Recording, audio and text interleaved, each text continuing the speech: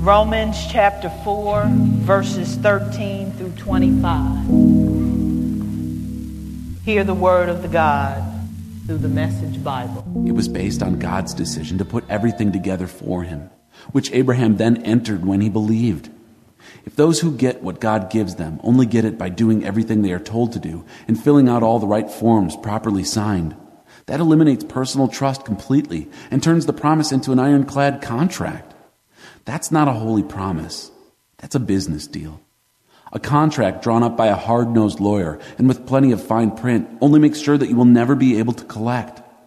But if there is no contract in the first place, simply a promise, and God's promise at that, you can't break it. This is why the fulfillment of God's promise depends entirely on trusting God and His way, and then simply embracing Him in what He does. God's promise arrives as pure gift. That's the only way everyone can be sure to get in on it, those who keep the religious traditions and those who have never heard of them. For Abraham is father of us all. He is not our racial father. That's reading the story backwards. He is our faith father. We call Abraham father, not because he got God's attention by living like a saint, but because God made something out of Abraham when he was a nobody. Isn't that what we've always read in Scripture? God saying to Abraham, I set you up as father of many peoples. Abraham was first named father and then became a father because he dared to trust God to do what only God could do, raise the dead to life. With a word, make something out of nothing. When everything was hopeless, Abraham believed anyway, deciding to live not on the basis of what he saw he couldn't do, but on what God said he would do. And so he was made father of a multitude of peoples. God himself said to him, You're going to have a big family, Abraham. Abraham didn't focus on his own impotence and say, It's hopeless. This 100-year-old body could never father a child. Nor did he survey Sarah's decades of infertility and give up. He didn't tiptoe around God's promise, asking cautiously skeptical questions. He plunged into the promise and came up strong, ready for God, sure that God would make good on what he had said. That's why it is said, Abraham was declared fit before God by trusting God to set him right.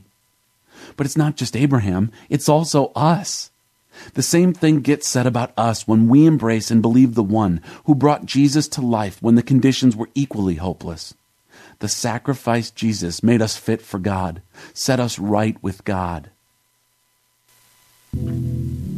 Gracious Father, we come to you this morning saying thank you. Thank you for your mercy. Thank you for your love. Thank you for your grace. Lord, we ask that there be a special blessing and a touch from you for families who are struggling just because it's tough living for you. Lord, whether they're struggling with the need for healing, be with them now. Lord, I ask that you would help me to call upon you for guidance, to call upon Jesus Christ for his undying love, and to call upon the Holy Spirit for your constant wisdom. Lord, move me behind the cross and allow your words to come forth for your people in a way that is pleasing unto you. Cover each of us with your Spirit. Open our hearts, our minds, and our souls that we may receive your holy word. And when it penetrates our hearts, we will go forth and do what you've called us to do. Oh, gracious Lord, nurture us through your word. Teach us to accept your freedom. Release us from all fear and unforgiveness so that we may receive your promise this day. Oh, Lord, let us know that your love is enough. In Jesus' name we pray. Amen. Give the praise team a hand clap of praise. Amen.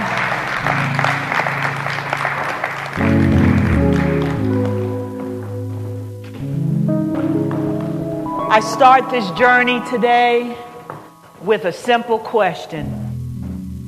And it almost picks up right where we left off last week. And the question is, how far will you go for the Lord? Is there something that causes you to rely on Jesus Christ more than you would rely on yourself? Are you willing this day to embrace the promises of God and to seek righteousness? In other words, are you willing to go all the way for God? The book of Romans sometimes can be seen as a challenging book. Sometimes we forget how things actually start in the Old Testament, go forth and get fulfilled. So we're challenged by the time we get to the New Testament.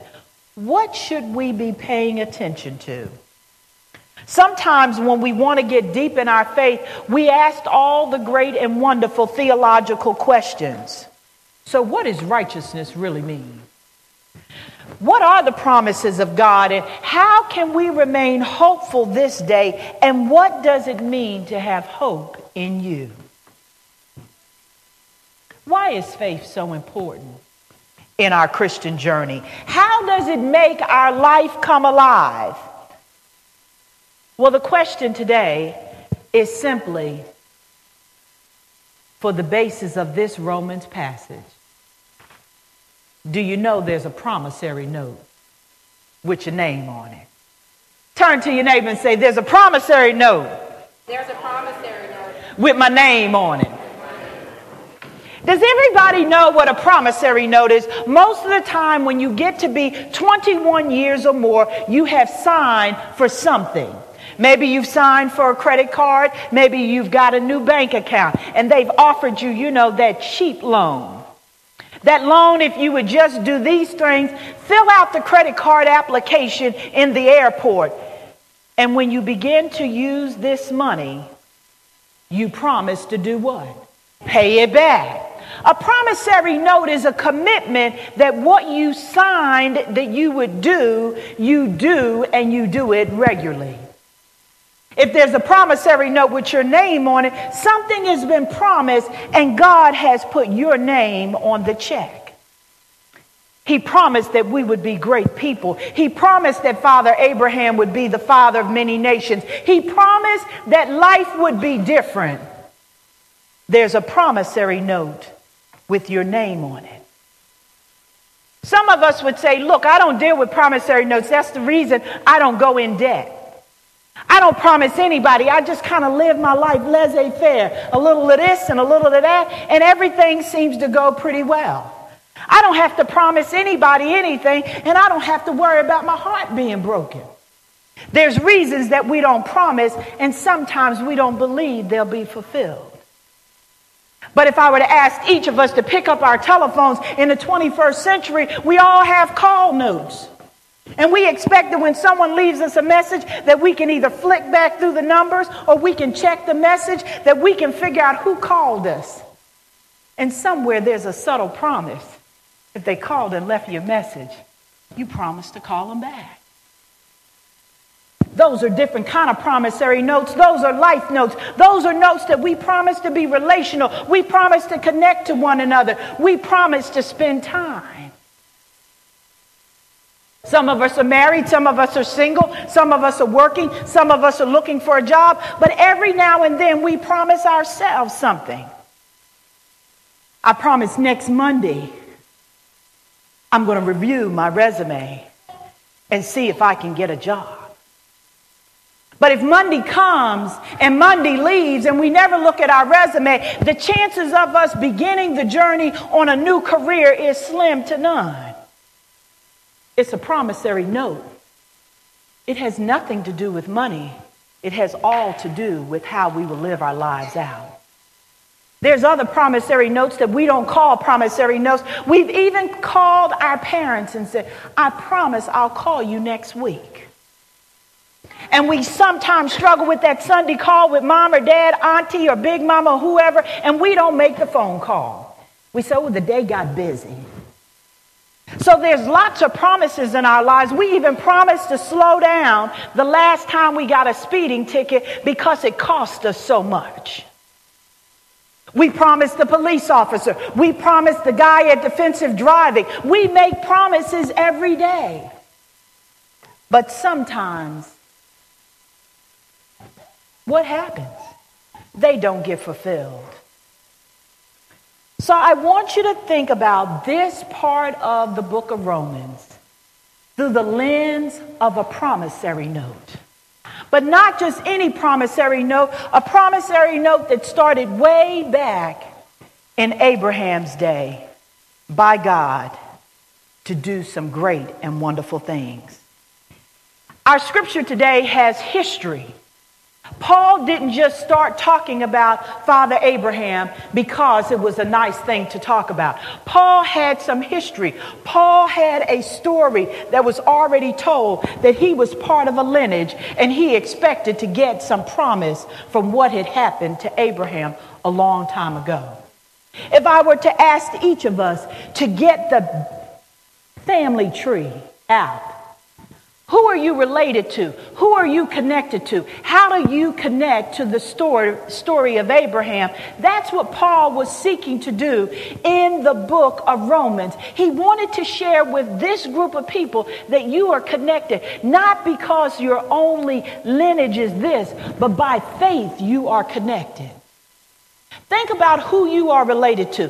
Who's your mama? Who's your daddy? Who's your cousin? Who's married to who? Who's really your play cousin? That's your uncle that you call Uncle Bob that really is your cousin. How are you related to the world and how are you related in life?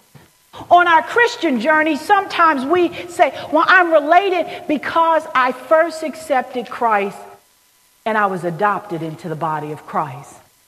That's an important fact to know because we all are in relationship with Jesus Christ. We are in relationship by faith, relationship by connection, relationship by either someone bringing us to Christ as a small baby and saying, I want my baby baptized. And by the grace of God, my baby is connected by faith. And it's my responsibility and my extended community's responsibility to raise up my child. But when my child gets old, we pray that they will not depart from the faith that they are connected to. So in the body of Christ, we are connected by our relationship and our faith to Jesus Christ. But why do I start this? Because Father Abraham was a man of 75 years of age, and a promise had been made unto him that he would be the father of many nations. He would birth a baby into the world. His wife would give birth. And the bottom line is they had gotten old and Sarah was barren. And the story is told that he says, well, I don't know. I'm really not sure whether this promise is going to be fulfilled. So sometimes a promise is made and it is doubt or fear or challenge or situations or other things that make us think, well, maybe God wasn't really promising us that. If you look at Genesis chapter 15, you can write these passages down, verses 15 to 18, and then Genesis 7, 1 through 14. But I want to prick and pull out particularly Genesis 15, verses 6. It says, Abraham believed the Lord, and he credited to him as righteousness. On that day, the Lord made a covenant with Abram and said, to your descendants, I will give this land, for the river of Egypt to the great river, the Euphrates. He promised them that they would have land. He promised that there would be a situation that would occur. They would always have land. When we read the passage of Romans today, land was also promised. Many of us own homes and many of us are in spaces and places, but we forget about the land that was promised. So I want you to think this way as we begin this journey. God promised Abraham land and his descendants land. Have we stepped up to believe that we're part of the lineage of Abraham to get the land that is promised unto us? He had to do some work to get that land. And a lot of times we think the promise is that it would be given unto us, that we don't have to do anything for it to occur. We are expected to have faith. We are expected to believe. We're expected to walk in a newness and understand that the promise will be fulfilled in the time that God says it will be fulfilled. So it's not only the promise of land, but it's the promise of fulfillment in the time frame that the Lord says it would happen.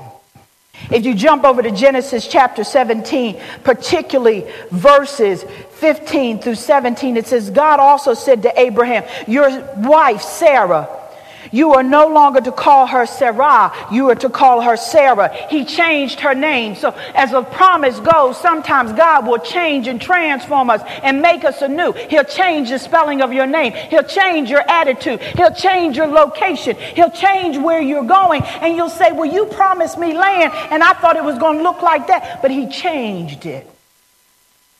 He changed Sarah's name to Sarah.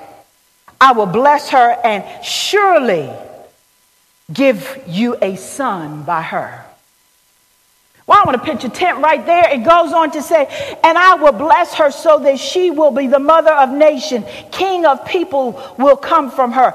Abraham fell face down. He actually laughed at God and said to himself, will a son be born to a man that's 100 years old? And will Sarah, a woman who is of 90 years old, bear a child? I'm not going to ask anybody in here how old you are, but we always say the clock stops at some point. The ticker stops at some point. Abraham was 100 years old and Sarah was 90. There are miracles that are promised unto us, and we block those miracles not because we don't believe the land will come, not because we don't believe God's time is real, but we have just decided ourselves personally, it's too late. The body doesn't agree. The mind doesn't agree. What are you talking about, God? How can you say a baby, a child, a son will come through my being, my body, and will be the beginning of a brand new nation? Some of this symbolism affects many of us, but some of us say, look, I'm just trying to get on the land. I'm just trying to get a new job. I'm just trying to make it through the summer. I'm just trying to press on. I'm really just trying to find out my purpose and place in life. And you talking about get land. I'm just trying to pay for my first apartment. Well, that's your land. I'm trying to get my first house.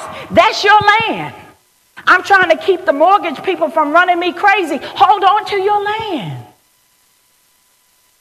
We put it in a different perspective because we say, that was Old Testament. How could you tell us that that was part of today? Well, I'm so glad you asked. Let's roll the beam footage back up to Romans.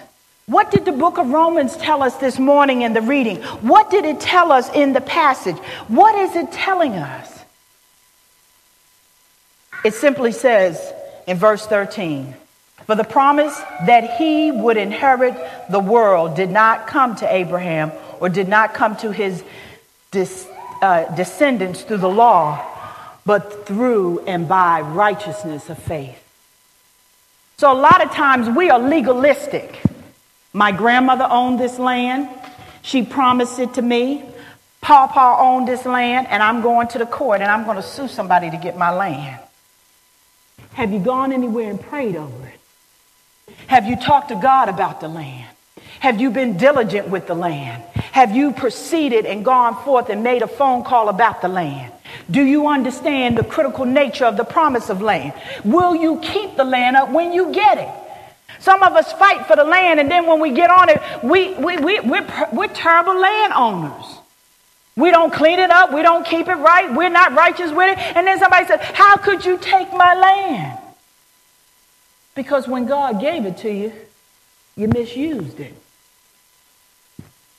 So the thing I want to look at is as we revisit the thought of what is faith, faith being the substance of things hoped for and evidence of things not seen. Faith is grounded in the love of Jesus Christ, and based on Romans 1:17, it says faith guides us and directs us on how we should live. So if we're going to receive the land and we're going to expect the promises and we're going to walk it out by faith, we've got to understand at the time frame when we receive the promises of God, whatever it is, that we will be ready to receive it. Why are we talking about that, Pastor? What does that mean to me? It's almost like gibberish. If you hope beyond hope and ask God to change and transform you, and then you just decide you're going to sit and do nothing. Oh yes, God made a covenant with me, but I'm not going to do anything until I'm for sure I'm going to hope for hope, but I'm just going to sit right here. I'm never going to apply for a job because I'm waiting for someone to give it to me. I'm never going to volunteer to do anything because I think they ought to just bring it to me. I'm just going to wait on the Lord right here because my promise is right here. This little square right here is mine.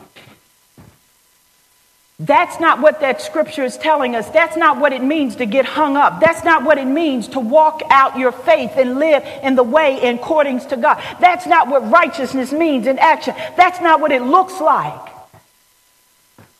But what it looks like is that the promise will come to pass, not because of the mandate of the law, but the righteousness of God.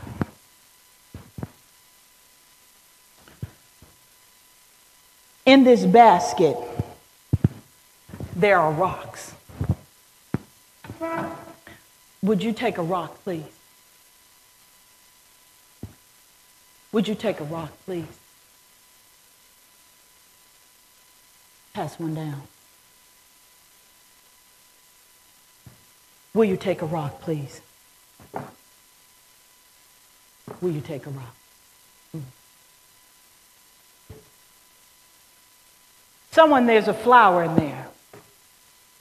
You can take the flower. What did those rocks say? Tell me what your first rock says. Mine says wisdom. Wisdom. What does your rock say? Hope. Love. Believe. Peace. When we're seeking the promises of God, many of those things will come into our life.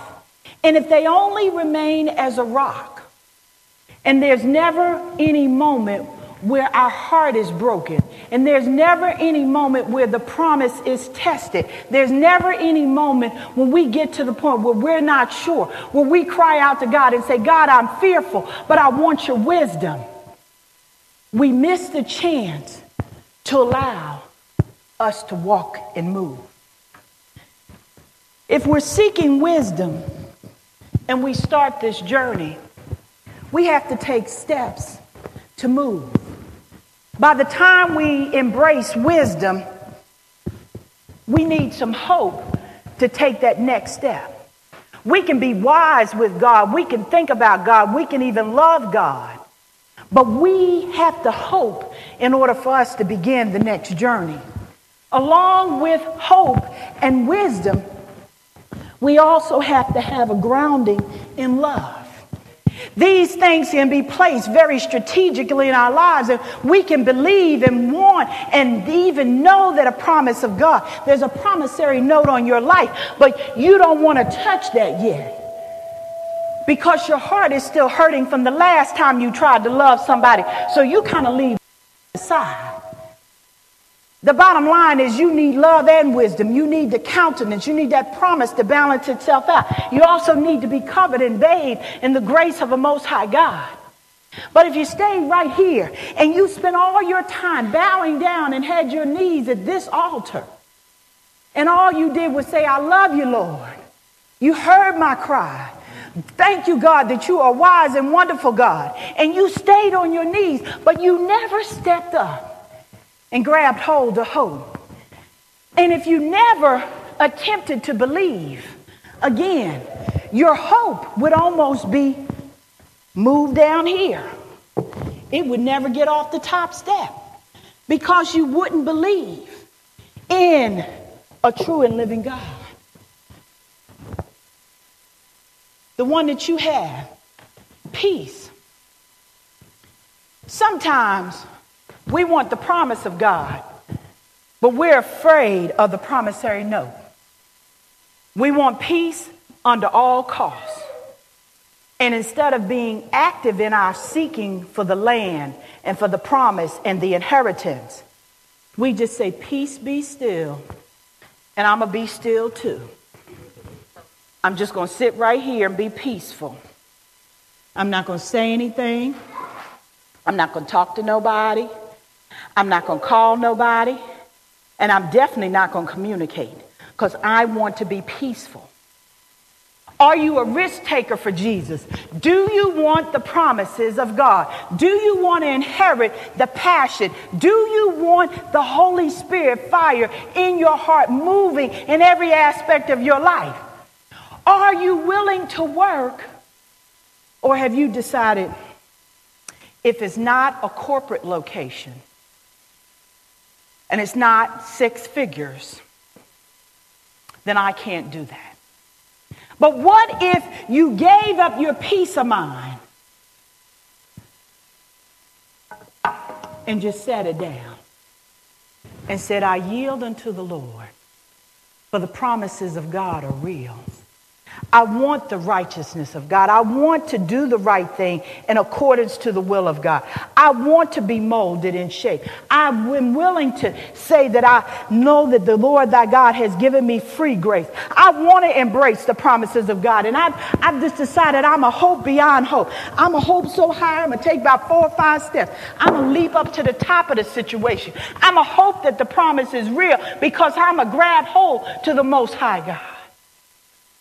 And then I'm going to seek to smell the roses. Because my peace is important, but the promises of God are alive.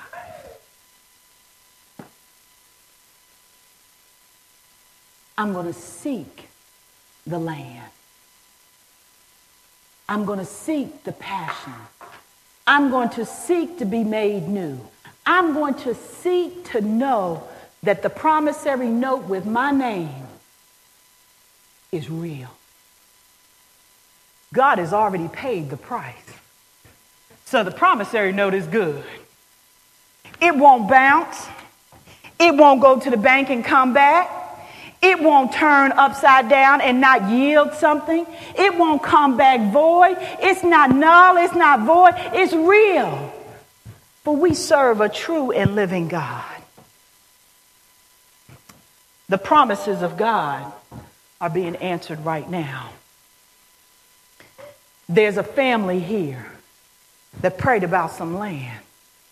God is doing something new through that family. There's a man here that knows what the community's needs are and are connecting in lots of different ways. The promises are going forward.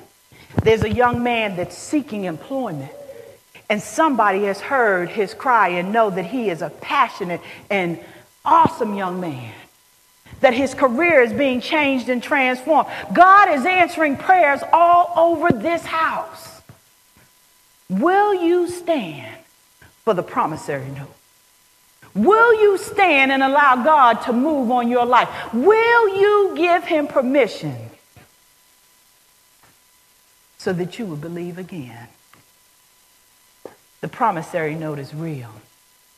I invite you to stand. Give God a hand clap of praise, because your note is being turned in, and he's saying, today is the day. I'm cashing in, and your promises are coming forth.